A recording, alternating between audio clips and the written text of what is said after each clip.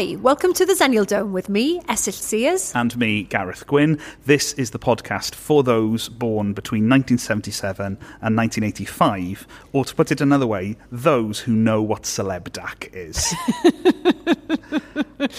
I don't think I really do know what do you know? it is. Right. Not really, no. It was a weird thing that was a website and a BBC Three show. Okay. And you went on the website and you bought stocks and shares in celebrities. Oh, okay. So you got given like a pot of money at the start. Yeah. Okay, you've got £10,000. And then you went on the website and you went, I'm going to invest my money in, this thing could be 2002, 3, I guess. Yeah. So I'm going to put it into Katie Price. Right. And I'm going to put it into Rude Hullet or something like that. Great references. So you pop your money into them. And then over time, they would calculate how much column inches they got. Oh. And then there were winners and losers according to like how their stock rose and fell. Okay. Would it depend on how good that stock was? Was it quality or just quantity? Good question. I think it was quantity. Okay. I think it was just like, are they in the press a lot? Right. Okay. I mean, anyone can be in the press if they really want to be. Well, this is someone who works in PR or used to work in PR coming to the... You'd have been great at it. Let's resurrect it. Insider trading, basically. For celebs. Well, I'm certain if the celebdac website still exists, I will have an account. I am going to desperately see if celebdac, the website, still exists and if I can still log into it while you listen to this week's episode. And who do we have this week, Gareth? This week, this was so exciting. I know. We this week we are speaking to an actual MP in the House of Commons. Sometimes you can just email people and they will respond. And it's amazing. She's absolutely fantastic. It's a packed show. So please enjoy the House of Commons' Jess Phillips. Yep, the end of 1981, but 1981. I was 1981 as well, but I think you're the end of the year, so you would have been in a year younger than me. We're in different school years, my friends, which means we can't be friends. No, nothing in common. My best friend Jess, who's also called Jess because all girls born in 1981 are called Jess or Amy, she is August, like the end of August in 1981. And I am the 9th of October, 1981, and she still, to this day, refers to me as being a year younger than her. I'm like, Jessie was 6 weeks older than me, and she's just like, obviously, Jess is a year younger than us. So I'm like, I'm not a year younger than you. She would never understand what we've seen.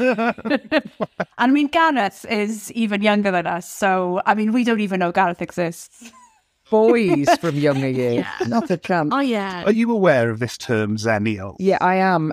Only because my children, who are nearly 18 and 14, are obsessed with the names of generations, mainly because I think their cousins, my nephews, are Generation Alpha, and they are jealous of that because they think that sounds incredibly cool. Oh, wow. It's quite sci-fi. Because they're Generation Z, I believe, my children. So they're sort of obsessed with this. To which then my husband, who is born 1978, became really like, I'm a proper Generation X and you're not. And I had always just thought I was Generation X. And then I discovered this crossover. But yeah, you'd be surprised how much generation chat goes on in my house.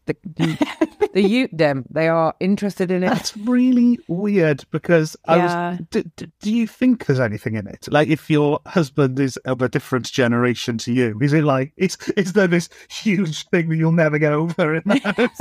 I mean, he definitely thinks it's much cooler, and he's not wrong, to be Generation X than to be a millennial. I never, in all that time of the chat about millennials, ever considered that I was a millennial. You know, like when that first became a thing, that basically they couldn't buy houses and they ate avocado, and spent all their money on Netflix or whatever it was that was being written in the Express/Mail. That I never ever, when reading all of those stories, considered myself in that. I mean, because I've got a house, Hey, no need to boast. I've got a house genuinely because of the time when I was born. And so I didn't identify with that. And then a journalist wrote to me and said, "Oh, we're looking for millennial MPs to talk to about this." And I was like, "Well, don't look over here. I'm Generation X." So I feel very much like myself and my husband are from the same culture. So no, I reject the millennial. So the micro generation of being a Xennial is your Switzerland in a way, in your household. That's your safe ground. Yeah. Although I'm not Switzerland, I'm rejecting the millennials.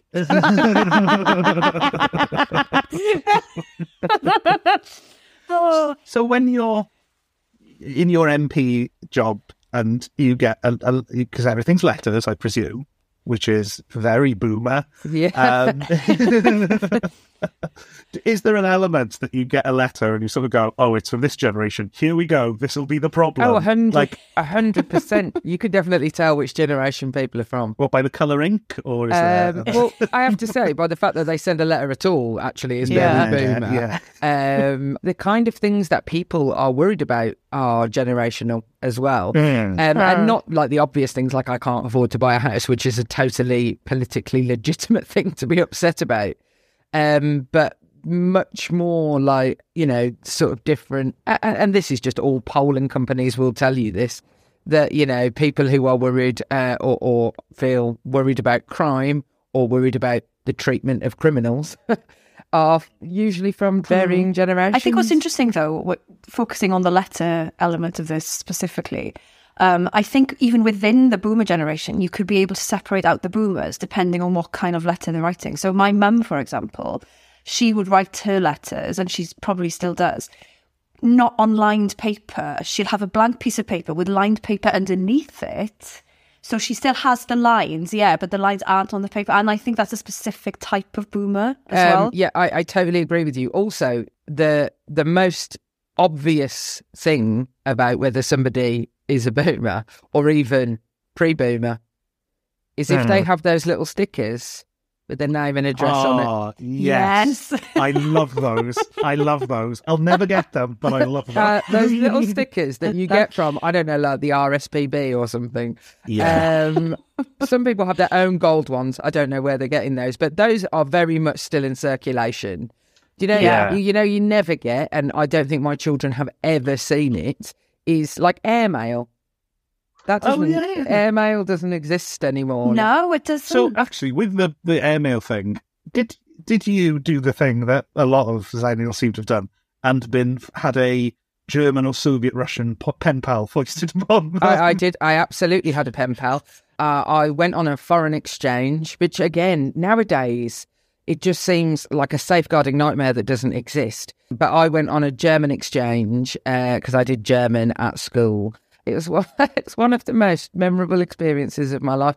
So it wasn't like a classic exchange where we went there and they came here. It's just we went over to stay with a German family. We went with our school, and I was staying with my friend Diana Ichoma. We didn't speak any German. So we were in this house with this family. They were lovely and everything. But when we got there, it was like 9:00 at night. And they said, "Do you want to go to bed?" But what we thought, because of the international hand signal of putting your hand up above your head, was not sleep, was, "Do you want to ring home?" We said, "No, we'll do it in the morning." So they just left us in this dark room. And then we just sort of sat there and didn't know what to do. Hilarious things. But I've really struck up a friendship with... I basically got in trouble for smoking whilst on this trip. Was forced to spend the time that everybody else got free in like Frankfurt or wherever it was. Cologne, it was Cologne. With my teacher. So I'd write these letters after we'd come home. I'd write these letters to this German girl. Obviously, I was rubbish at German. Entschuldigung, wie komme ich am besten zum Bahnhof bitte? Gehen Sie geradeaus über die Ampel und der Bahnhof ist auf direkten Säuer. Is literally the only thing that I learned in the whole of German GCSE. But so I would get my German teacher to read them. And she'd written things like, I hope that bitch of a German teacher is Oh, are you smoking? Like, yes, please.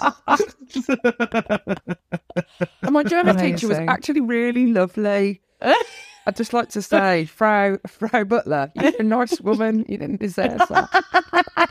Was Frau Butler actually German, or was she one of these teachers No. who were just called Frau something Yeah. just because they thought, yeah. But we always said Frau Butler. Yeah. I know it's really weird because most of my teachers at school had very Welsh surnames. So it would be something like, Madam Owens, Frau Jones. I definitely signed up to like some sort of pen pal scheme, and I not a single pen pal wrote back. I wrote, Gareth. I have fired letters to, because I can't remember how it came about, but I definitely had an address for French kid. Wrote to the French kid. French kid never replied. There was another one, and then I went, maybe it's because I'm trying to do this in a different language. Let's. So I remember just going, I don't think this is real. I'll have a pen pal in America. And I remember writing a letter to a kid in the Bronx, because that was quite exciting. That like the Bronx, when you're like 13, you're like, wow, this is... Yeah, they didn't reply either. So I think somewhere Royal Mail had this like just big warehouse of blue letters. Yeah, my kids write letters. We've got one, and I have tried to instill it in them. My son Danny writes always to Auntie Liz in Sheffield. She wrote that, have a constant correspondence in letters, which I've tried to encourage. Because when I was at Glastonbury, we're writing Auntie Liz a postcard from Glastonbury, and I'm in the festival, not just a place. And this a kid, she wasn't a kid, she was about 20. I mean, admittedly, she was quite drunk. She came over and she was like, oh, how do I do this? Like, she didn't know how to write an address on something. I was like, well, who are you writing it to? And she was like, oh, she told me the name. And then she was like, what? Well, I was like, where do they live? And she's like, oh, I'm not sure. I was like, this is unbelievable that you do not know how to do this. So then when I was going over to pay, I said to the people who were like running the store, I was like, check this out. She doesn't know how to write a letter. And they literally got out like a handful of people who'd written the letters but not put an address on it. I was like that. Oh my God. That is a generational divide, isn't it? Like, we wrote letters. That's amazing. We were taught to write letters in school. And never since in my life have I written a letter that had the address on one side and then on the other side like that. If I ever have to like write a formal letter, it's like, they're going to tell this is a complaint. I'm going to write my address in the corner. Yeah, I mean, because the only reason I'm passing it on to my kids, they're really young, but we've got a post box right outside the house, so it feels like we should be using it. And they love it. But I was telling Gareth the other day how my son, one piece of homework he had last week, he's 6 years old, and his homework was to learn his address. But it wasn't for letter writing. It's just for a safeguarding thing. because they had a policeman in school for like a day. And he said, you really need to learn your addresses, kids. Phenomenal that people don't know their addresses. I know. Absolutely phenomenal. I am like flabbergasted by some of the things that they do and don't know. Like it's a cultural void between us. And that just makes me feel really old. Yeah, but I think that reaction is because some of these things that they don't need to know about anymore were so drilled into us, and we were told that we had to know these things when we were younger, that now when we see people who have no need for these things, we're like, oh, what? You still remember anyone's landline number? Oh, I remember everybody's landline number. Weird, isn't it? I literally remember every single person I grew up with's landline number. I mean, we like recite them to each other. And this is a bit like my mum. She remembered her mum's co-op divvy number, which was her PIN code on her bank card. And I think that for our generation, that's what that is. Like, that's like knowing I mean, to be fair, my dad still has the same phone number. So I do remember it, although I never, ever call him on it. But yeah, I remember everybody's phone number, the phone number for my doctor. I remember the phone number for the phone box by my friend Isolt's house because her mom, they had like a payphone in their house to stop them using the phone. And so she would go to like the payphone, and it had like a lock on the phone. So we would ring her at the payphone. So I remember the payphone on outside what is now the climbing wall in Balsall Heath in Birmingham. So yeah, I absolutely remember. And recently, because I ring landlines a lot because we do a lot of telephone canvassing during an election. And recently I rang a number that had been reassigned, and it was one of my best mates, Marcella's parents' phone number, but it wasn't them. It had been reassigned. Oh, that's weird. Oh, wow. And I was like that, oh my God. And I was expecting like Mag's mom to answer the phone. My nan's telephone number, it exists in my constituency, and it isn't my nan's telephone number anymore. Oh. That's I know, a it's weird mad, isn't thought. it? Do you know what's just occurred to me though is that I remember, so when we first started getting mobile phones, I would remember some people's mobile phone numbers as well. So there's at least 3 ex-boyfriends I still know their mobile numbers because it was that crossover from learning numbers, landline numbers. My friend Catherine, she was an only child. She lived in the big houses. And she had a mobile. She had a mobile phone before anybody else. It didn't have an 07 number. It had an 04 number. And when they transitioned over to having an 07 number, hers transitioned, so it just changed the 04 to an 07. And to this day, she still has the same mobile telephone number. Some 25 years later, wow. And hers is the only mobile number I know of by heart.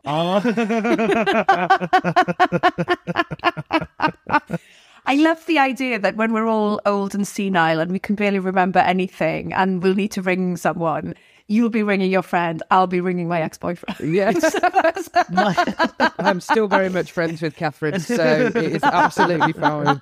My mum's mobile phone number, and obviously I won't say it's on a podcast, but it is so catchy that when she writes it down, like when they say, what's your mobile phone number? She'll hand it over on form so people go, that's a good number. Yes. Like people. My husband's is like that. My husband's is the kind of ones that there was some, I don't know, urban myth in the late 90s about how like drug dealers would buy really like good phone numbers. Catchy numbers. My husband's is like that. It's like, it's basically like the, what was the going live one? 081 811 8181. Yeah. It's like that, but not that. Yeah. My mum's is like, if in doubt, just keep pounding the same button until you get through to someone. It's like that's all. 081 811 8181. You never forget it, do you? No. Never forget it. And then it changed to 0181, and then that ruined it. Yeah, they had to change the song. Yeah. Ruined. What was the first website you remember visiting? My friend Helen, she had the internet before everybody else. When we all, our idea of it being exciting was when you got those CDs of that encyclopedia. What was that? Oh, Encarta. Yeah. Oh God. I'd forgotten they existed. So she was on the internet, and we used to go around and go in chat rooms at her house.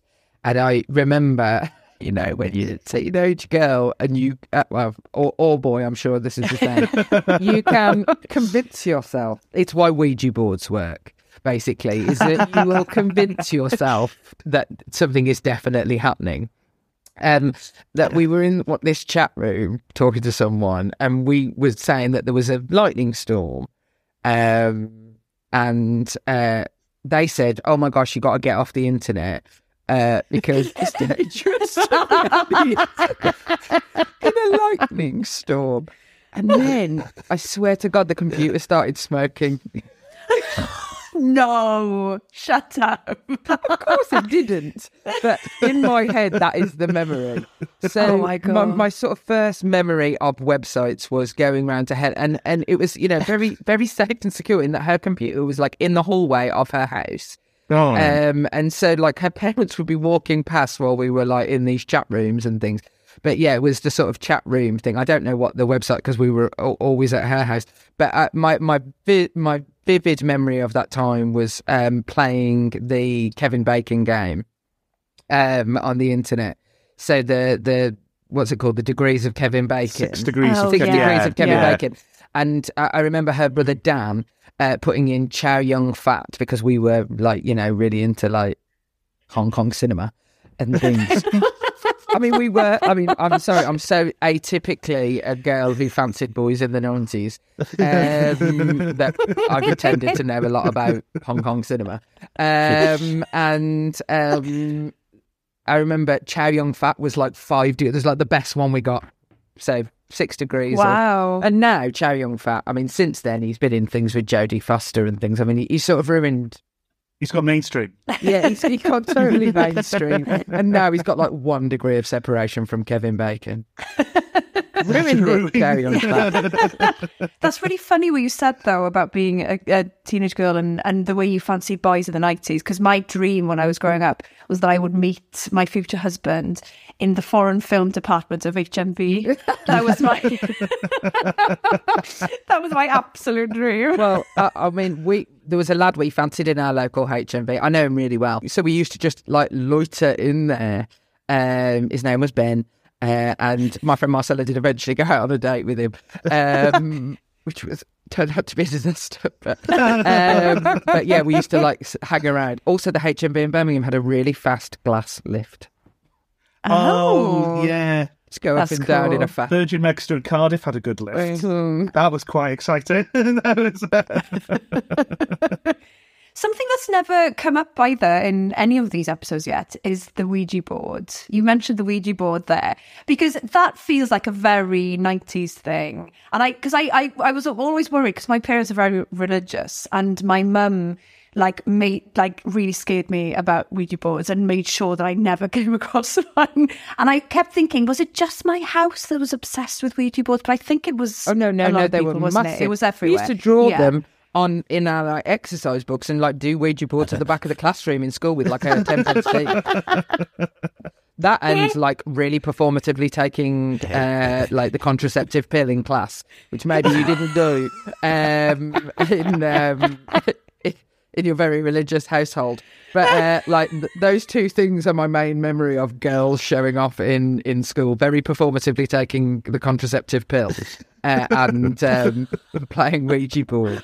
Oh, yeah, we used to Ouija board all the time. Obviously, classic one. We never had an actual Ouija board. We just made them ourselves. But classic one was like, you know, like an upside-down turned shot glass. Classic. Yeah. So, yeah, we did a lot of Ouija boarding. I can't remember a single person who spoke to us. Well, had anyone ever died in the French class? Still the lady doing them in school? I think the building my French class was in was built in like 1970, so yeah, quite unlikely. But could have done.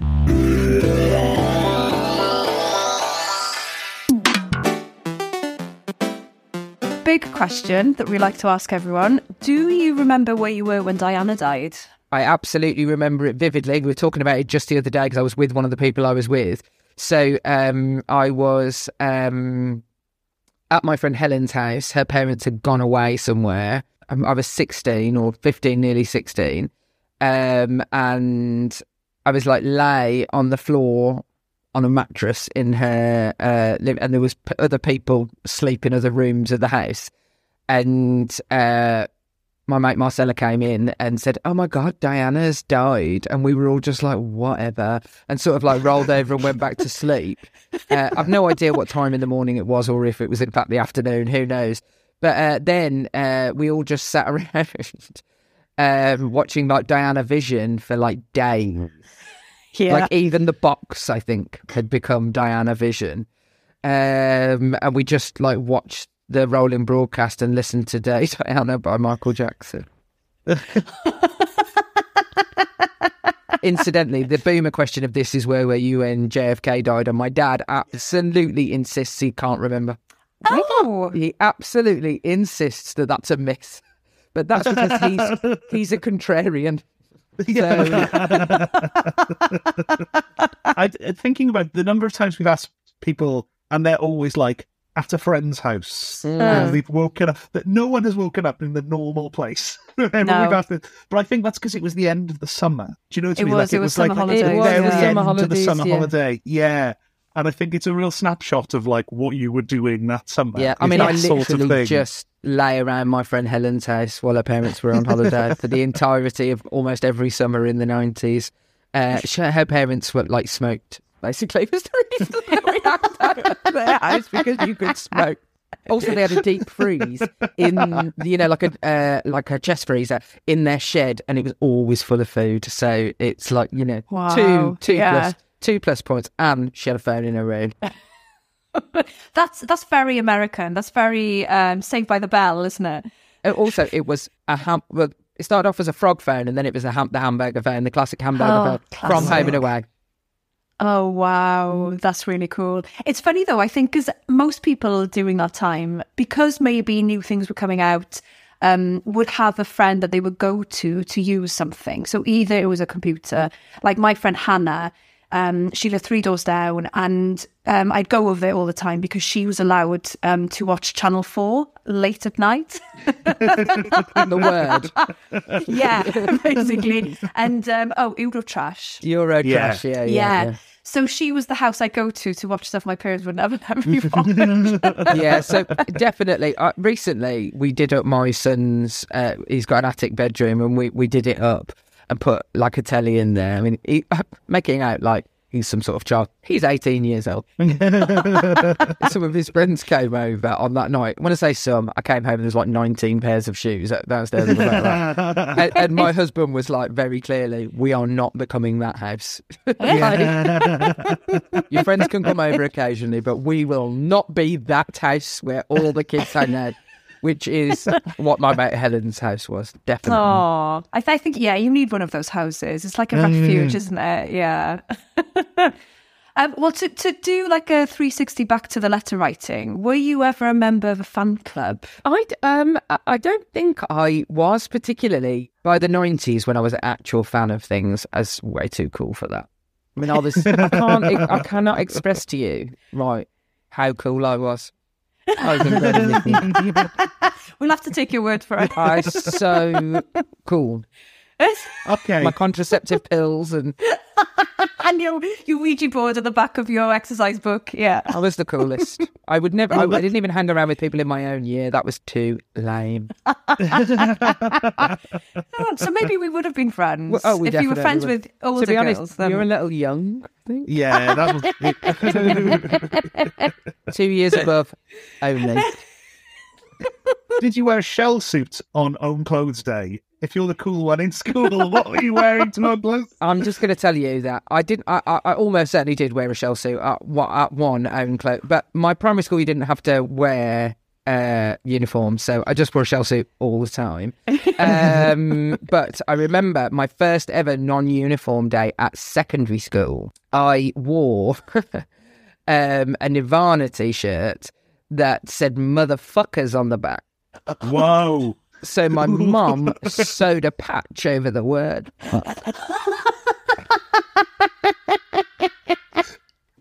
I was 11 years old. Perfect. That's perfect. But I like that there's a compromise there. She hasn't gone, you're not wearing another item of clothing would have been available. But no, we don't go down that road. So I wore that, like black leggings, Doc Martin boots. So, by the time I was at secondary school, I was way past this sort of shell suit. But I wore a shell suit a lot. I remember my brother absolutely like begging my parents, like actually the sort of cheap shell suit off the market was that was the pinnacle. But I remember he had like a Puma one, and he thought it was a bit too posh. The other day, he had his hair all spiked up, and I was like, "Oh my god, you look like you did in the 1980s!" Like when boys have really spiky hair. I was like, "Wow, you look like Luke from the 80s." Get your shell suit out. Oh, that was my jam in primary school. When I was about 9 years old, there's a boy in my class called Mark Morris, if he's listening, and he had the best spiky hair, and I loved him. It was a really big thing, wasn't it? Boys with spiky hair. And I noticed that when like the fashions come back, and obviously the 90s is really back at the moment. Like my kids all and their girlfriends are all wearing clothes that we wore in the 90s. Although not quite the same. No. But, they don't have a patch over the swear words on their t-shirts. I actually liked Nirvana.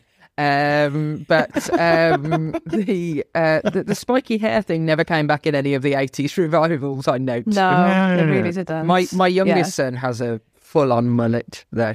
So, oh my God. And he's got black hair, and he dyed it peroxide blonde. So it's now like a skunk. It's a thing, though, isn't it? The mullet is back. It 100% is.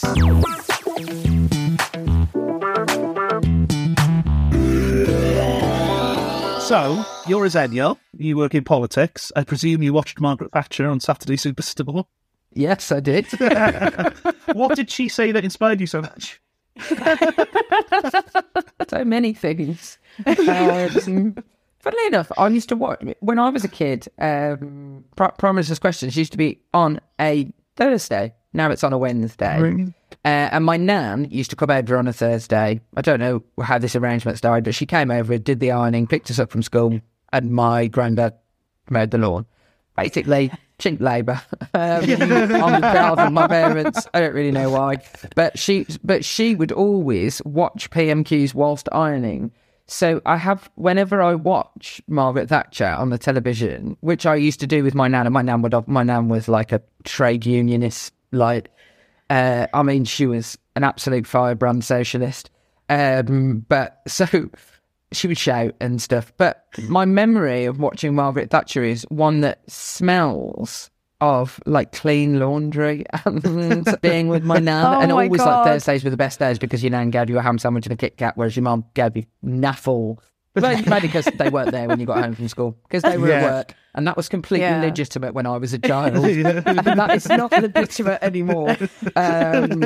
So I definitely, the fact that Margaret Thatcher was the Prime Minister when I was a kid definitely had an effect on me, without doubt. I can't, whether it made, in both socialism, but also in, it's no mistake that I watched a woman be the Prime Minister and just thought that was totally the norm. Yeah. Yeah, because we did grow up, and like you said, she was just there all the time. There was never this big fanfare that we had to look at her and be like, look, she's a woman. She was just there. Not at all. She would have scolded you severely in such a comment. But I love how messed up and nostalgic and emotive Margaret Thatcher is to you because of your nan. I love it.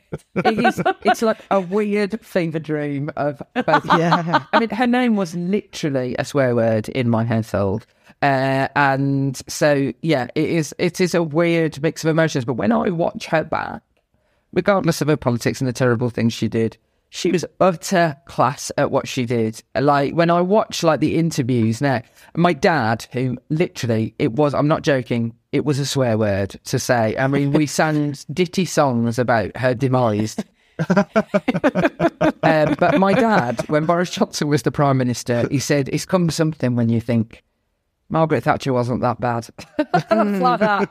Jesus Christ alive, man. I think it was that level of professionalism, though, wasn't it? It was the fact that you knew what the job was. So regardless of whether you agreed with the politics, you could see that they were statesmanly, similarly to being a president, I think. The fact that, kids in America will always revere the president, regardless of the politics, because of the role, because of how they look on the global stage, because of how they act, which again has obviously been damaged over the last few years. 100%. But, I but it was you that... never went on a podcast and talked about, conformatively taking the contraceptive pill.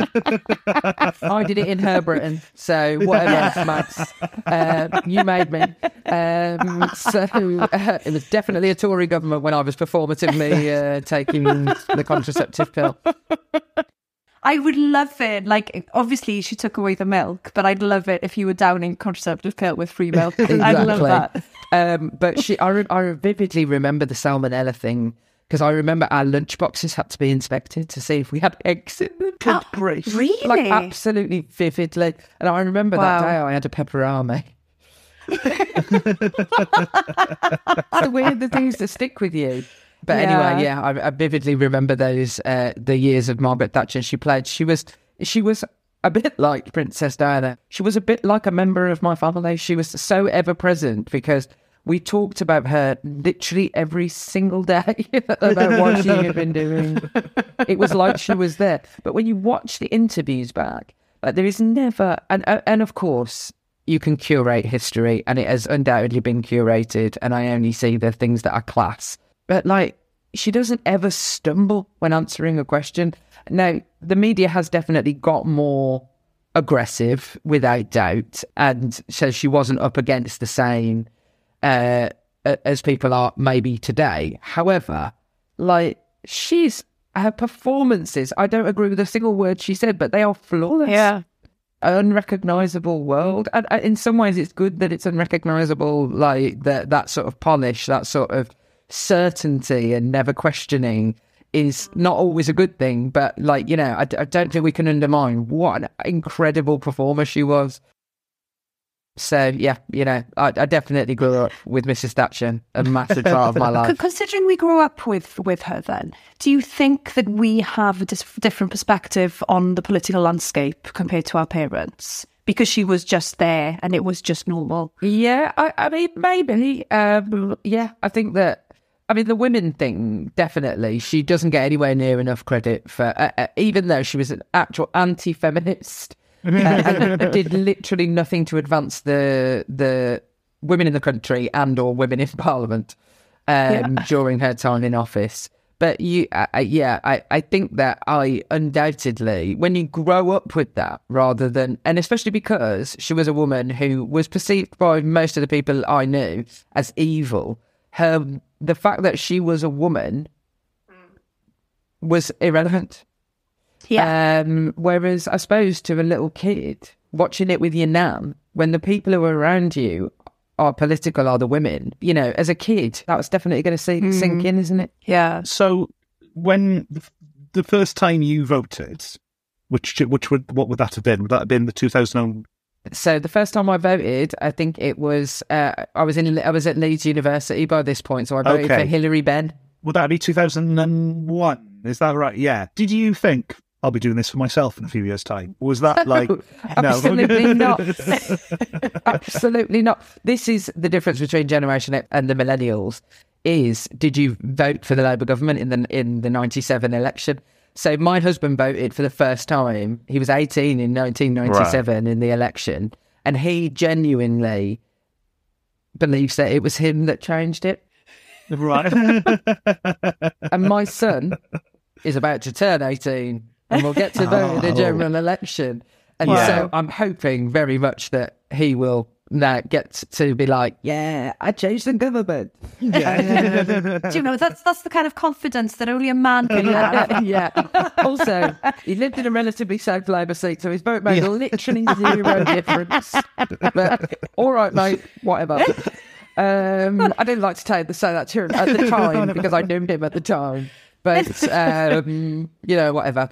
No, I definitely didn't. I definitely didn't think the first time I voted that... I remember how important it felt to me, though. And because I was at university and I was away from... I remember this so vividly. I feel a bit sad saying this. I remember my mum was at the county in Birmingham, and I was watching the general election on television in Leeds, and my mum waved at me. was trying to wave at me.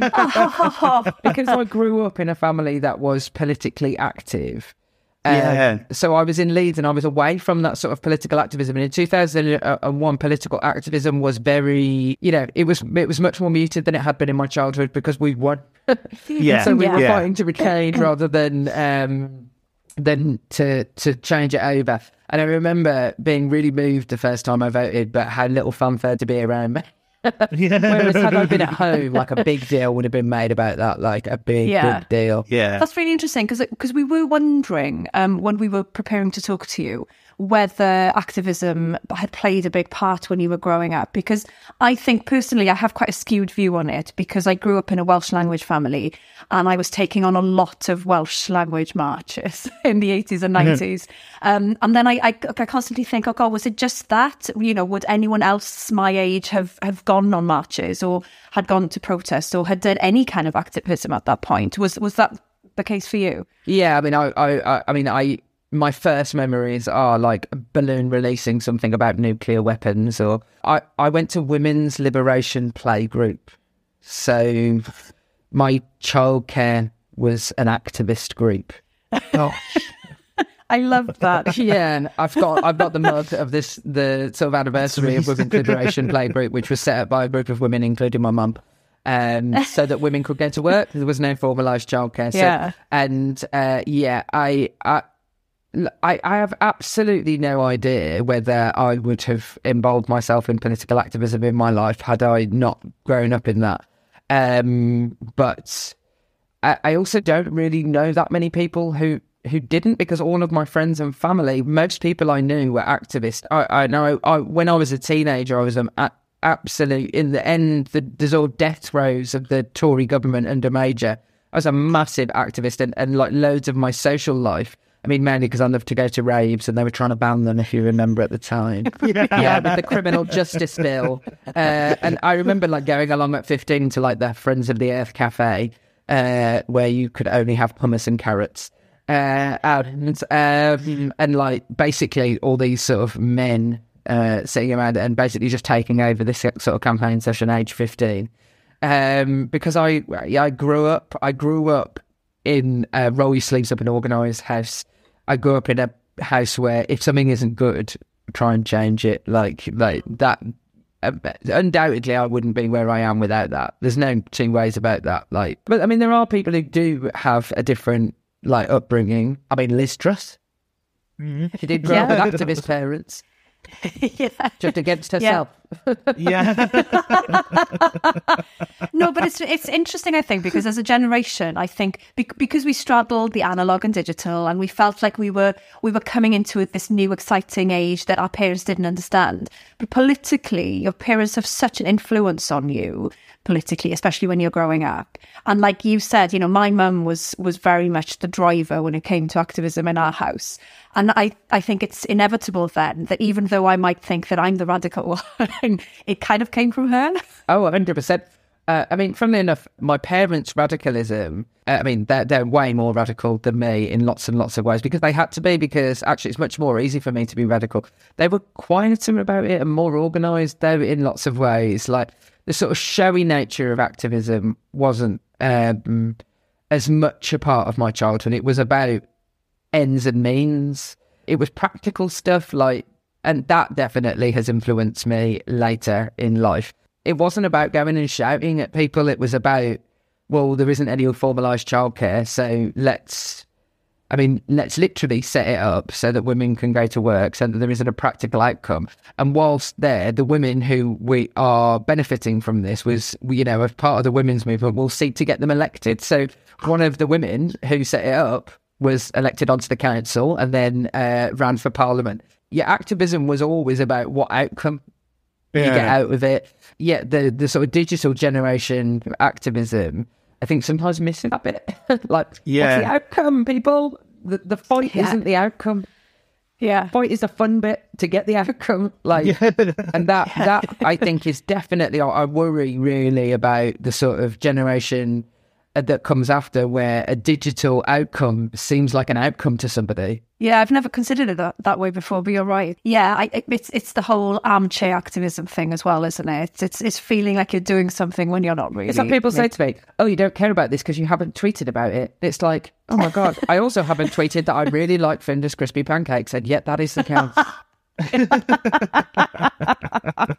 Which flavour, which filling do you prefer? Meaning, I'm the cheesy one. Either cheese and ham or 4 cheese. I don't like the mincemeat ones because they were the only ones you could actually get in the 80s. And I didn't like them. Actually, I hated them when I was a kid, and then I rediscovered them.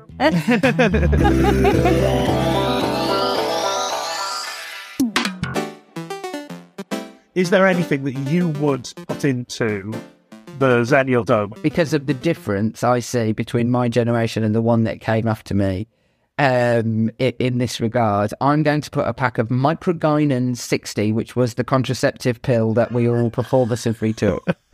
And literally everybody was on either Celeste or Microgynon 60. And I think that it is for me as a feminist, it sort of straddles the two. So I'm from the era of teenage pregnancy, and also then the end of that era. Like, so now it literally just is almost like non-existent now compared to what it was when I was at school. There were girls in my school who had babies. But it is that bridging between the sort of obsession of Generation X, actually, of the sort of movements that had come before them. Actually, they were just like obsessed with like Jimi Hendrix and the Doors and all of that. There is something about that generation of sort of feminism that meant that the contraceptive pill was so very, very, like, such a massive win. But actually, it was my generation that actually finally got the benefit of that, mainly by looking cool in class. But microgynon is a word I haven't heard in years. And it's very triggering, yes. But the morning after pill as well felt like quite a late 90s, early 90s That was definitely, it was invented in our era. And I did loads of campaigning, funnily enough, around like the cost of it and being able to get it across the counter and not like having to see like 15 doctors. I remember being asked, obviously I took the morning after pill in the 90s when it was first available. And you constantly told that you were going to feel really sick all the time. And so actually I didn't feel sick, but because obviously you never took the morning after pill without making sure that everybody at school knew. And so I remember having to performatively pretend to feel sick. I didn't feel sick at all. Otherwise it would have been a non-event. Exactly. I remember when I've had my baby, being in Sainsbury's. I was 23 years old and I was in Sainsbury's in Kingsheath, where I live. And it was about a week old, and I literally like started to laugh and cry hysterically at once because I thought, oh my God, you've got a baby. Did you just do this? I have something to say. It's like, oh my God, you push the envelope on being performatively sick from taking the morning after pill. Like, nobody would have found it if you didn't have this baby. I'm very grateful that I have him. He's an excellent human being. I really, really love him, and he changed my life immeasurably. But there's definitely something about the sort of performative nature of the teenage years that definitely means I have an 18-year-old. Whereas for their generation, it's just posting everything on Instagram, isn't it? Exactly. That thing you said as well about it was the era of teenage pregnancy. Just the thinking about it now is like there was a plot in The Archers about teenage pregnancy, which ended with, I'm going to forget the character's name, gave birth at Glastonbury. And they did this weird thing where they announced it over the tannoy of the actual Glastonbury, if I remember correctly, and then like recorded it and then put it in the episode, as if anyone in Glastonbury is like, well, I'm glad they've rounded that plot off in The Archers. It was sort of like a cultural... It was in dramas, and it was in soaps. What's her name in EastEnders had a baby. Sonia. And she didn't know that she was pregnant. That's really interesting. It's just really interesting, like those things that are tapping into the culture, as it were. Are there any things from the Zennial era that you'd like to see resurgence of, or you'd like to see rebooted, or you'd like to see come back? I mean, they've rebooted. I remember vividly this debate happening in my RE class. About Sunday trading, whether, and I remember being, because I was a fierce atheist, being fiercely wanting the shops to be open on a Sunday, like to the point of like, I'm going to become militant about this. I have a right as an atheist in this country to go to HMV and look at Ben on a Sunday. I love how that was your church. That was my church. And I often think how sad it is that we don't have Sundays now like we did when I was a kid. I'm never Really going to get boring that back. Sundays. Yeah, where you had to where you can't really do anything but walk around the block and find the packet of fags you've hidden in the bush. I'd like people's access to pornography to go back to being it was hidden in a bush. Yeah. That would be good. I would like basically access to contraband to go back to being hidden in a bush somewhere. Those are two great answers. I remember with the Sunday trading thing, like it's coming in, and I grew up Catholic, and we had like one of the priests we had was quite, he was very Catholic, let's say that, probably. And then I remember my mum bumping into him in Woolworths like half an hour after Mass on Sunday and going like, right, well, it can't be bad. 'Cause if he's...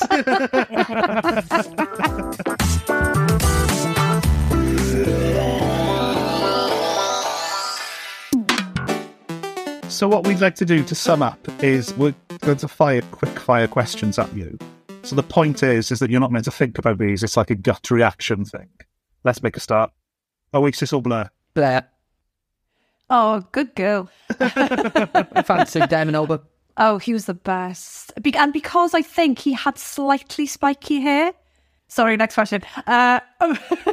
Ocean Colour Scene or Bentley Rhythm Ace? Ocean Colour Scene. Although I know both.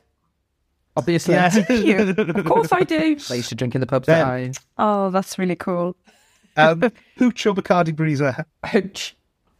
Spice Girls or All Saints? Spice Girls. Shuckle Brothers or Trev and Simon? Trev and Simon? I met them. Oh my God, it was unbelievable. Oh my God, they were unbelievable. I was so excited to meet them. Best people I've ever met. I've met Idris Elba, and that was better. Lawrence Llewellyn Bowen or Handy Andy? I'm going to go Lawrence Llewellyn Bowen. Mario or Sonic? Oh, it's hard, that is. Because I played Sonic as a kid, but since Mario, I'm going to go Mario because I just literally still cannot stop playing Mario 3. For the rest of my life, I am going to, on repeat, play Mario 3 forever because only my friend Bryony had a NES and we had a Master System, and I was so jealous because I love Mario 3 and I've committed to that for the rest of my life. Okay, and finally, Yes Minister or The Thick of It? The Thick of It, 100%. Watch it on repeat all the time. That and Veep, I'm never not watching it.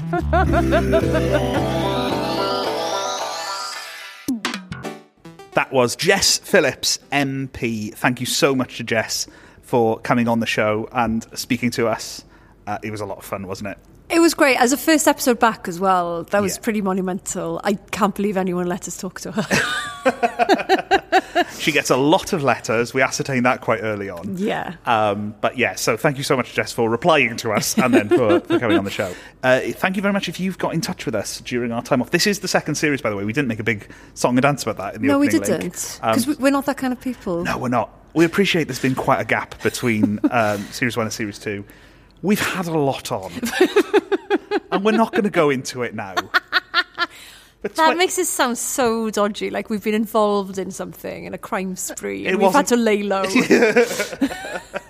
But 2022 was a lot, and so we're back now. Thank you very much for joining us. If you want to get in touch, you can. The zennialdome@hotmail.com is our email address, and you can also get hold of us on Instagram, on Twitter, and on MySpace, which you are still trying to log into. Oh, God, yeah. How's it? I can see you've got your laptop in front of you. Yeah, there. and I've tried multiple passwords, and I can't get in. Oh, really? Are you out? Yeah, no, I probably have them written down somewhere. They're probably stuck to the fridge with a magnet. Okay. Well, we have had an email about our MySpace page. Oh. So this came from Thierry. This came at the end of the first series, and he said, as someone who missed the whole MySpace thing, I was all about Friends Reunited. I thought I'd take a look at what I missed and was amused that this is what greeted me when I first visited the site. Before I can view anything, it's making me agree to their upcoming changes to terms and conditions that take effect in May 2018. So I think his implication is that they may have slightly taken their eye off the ball in terms of the whole MySpace thing. So maybe we don't need to feel so guilty that it's taken us 2 years to get the second series out. Yeah, exactly. Great. If you would like to get hold of us, there's zennialdome@hotmail.com. You can send us a message on any of our social medias. Yeah. do you know what? Stick with MySpace because we'll get into it eventually. We've got a couple of quite exciting things coming up to do with the podcast. Machynlleth. Yes, so the Machynlleth Comedy Festival is coming up soon, at the end of April, and we have another live show. Yeah, it's very exciting. Yeah. We are going to be speaking to Ria Lena on the show, and so that's going to be fantastic. What time is it? Give us the date and times. Let's get this right. So the show is on the 30th of April. That's a Sunday. It is a Sunday, and it's at 6 p.m. at the Owain Glyndŵr Centre. And if you came to last year's show at the Machynlleth Comedy Festival, we are going to be putting out the recording of that in a couple of weeks' time. Yeah, just before the festival. So you can get a taste of the chaos that is a live show. It was a lot of fun. It was a lot of fun. Brilliant. It was a lot of fun. Yeah. And so, and the other thing is, am I going to mention this now? I'm going to mention this now. I've been clearing out basically my parents' attic. And I have found, it turns out I bought a lot of Q magazines in the early 2000s, and the charity shop near me won't take them. So anyone who buys a ticket will get a copy of Q magazine dated between October 2000 and about, August 2003. Ooh, do you want to give a bit of a taste of who's on one of the covers? Moby. Oh! Radiohead. Chris Martin from Coldplay. Radiohead again. There's another one. There was a lot of Radiohead. A real sausage fest. There was, there's Nell C, Britney Spears. Great. Alicia Keys. Oh. Radiohead again. I remember that. I think they reached a point where they knew that if Radiohead, U2 or R.E.M. were on the cover, they shifted copies. Right. They really hit a rut for a while. And you bought them all. Yeah, I did. I bought more than I thought, I'll be honest. I'm not even sure they're all mine. Oh, okay. But we're going to give them away. We'll give them away. Great. So if you fancy coming to a live show and leaving with, a bunch of album reviews for things that are probably no longer available on CD, then do come along to the Machynlleth Comedy Festival and the live show with Ria Lena. It is going to be great. Mm-hmm. Yeah, definitely come. That's it for this week, isn't it? It is. It is. I think that's plenty. That's loads. Get in touch. We'll be back this time next week, whatever time that is. Great. See you later. Bye-bye. Bye.